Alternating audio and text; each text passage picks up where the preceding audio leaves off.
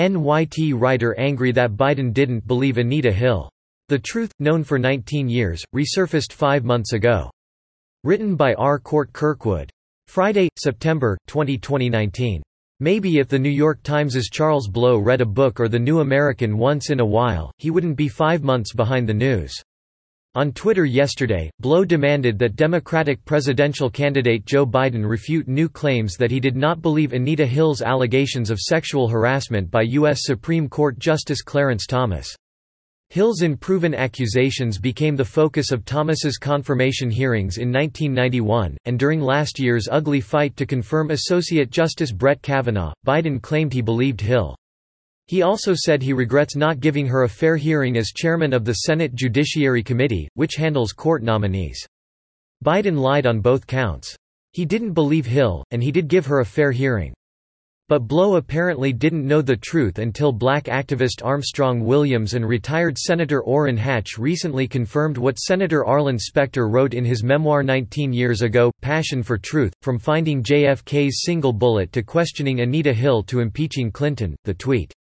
Blow tweeted a Fox News story about Williams's and Hatch's claims with this demand, WTH is this?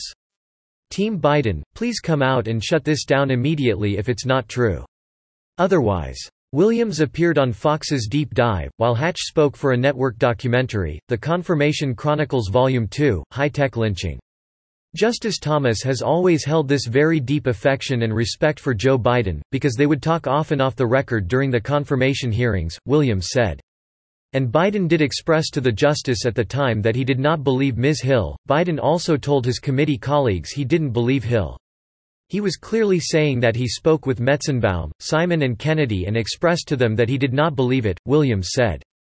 They expressed the same, because whatever evidence they examined, it did not convince them that any of this was true. Senators Paul Simon, Ted Kennedy, and Howard Metzenbaum are all dead and can't confirm the story. But Hatch, a Republican who served on the committee, can and did. Biden told me personally that he didn't believe her. Hatch said for the documentary. He said, I don't know why she did this, I don't mean to malign Joe, but Joe told me he didn't believe her and there were some others that told me that, too. Biden's lies. Of course, that truth contradicts what Biden has been saying since leftists resurrected the Hill narrative during last year's smear campaign against Kavanaugh.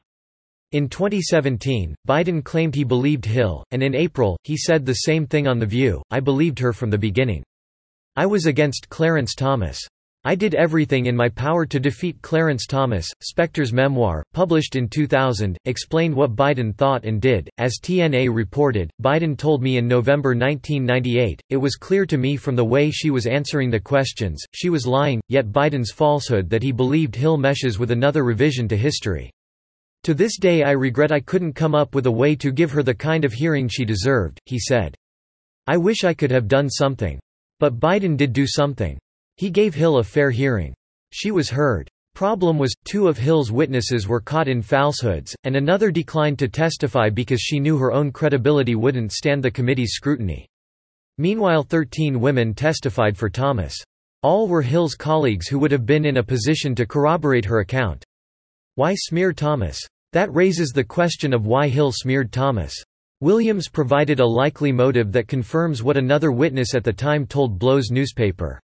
Hill was jealous and angry not only because Thomas married another woman but also because that woman was white.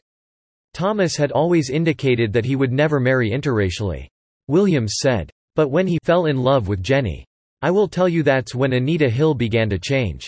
Phyllis Berry, who worked with Hill and Thomas, told The Times that Hill's claims were the result of Ms. Hill's disappointment and frustration that Mr. Thomas did not show any sexual interest in her. Subscribe to The New American and listen to more by clicking podcast on the top right corner of our homepage.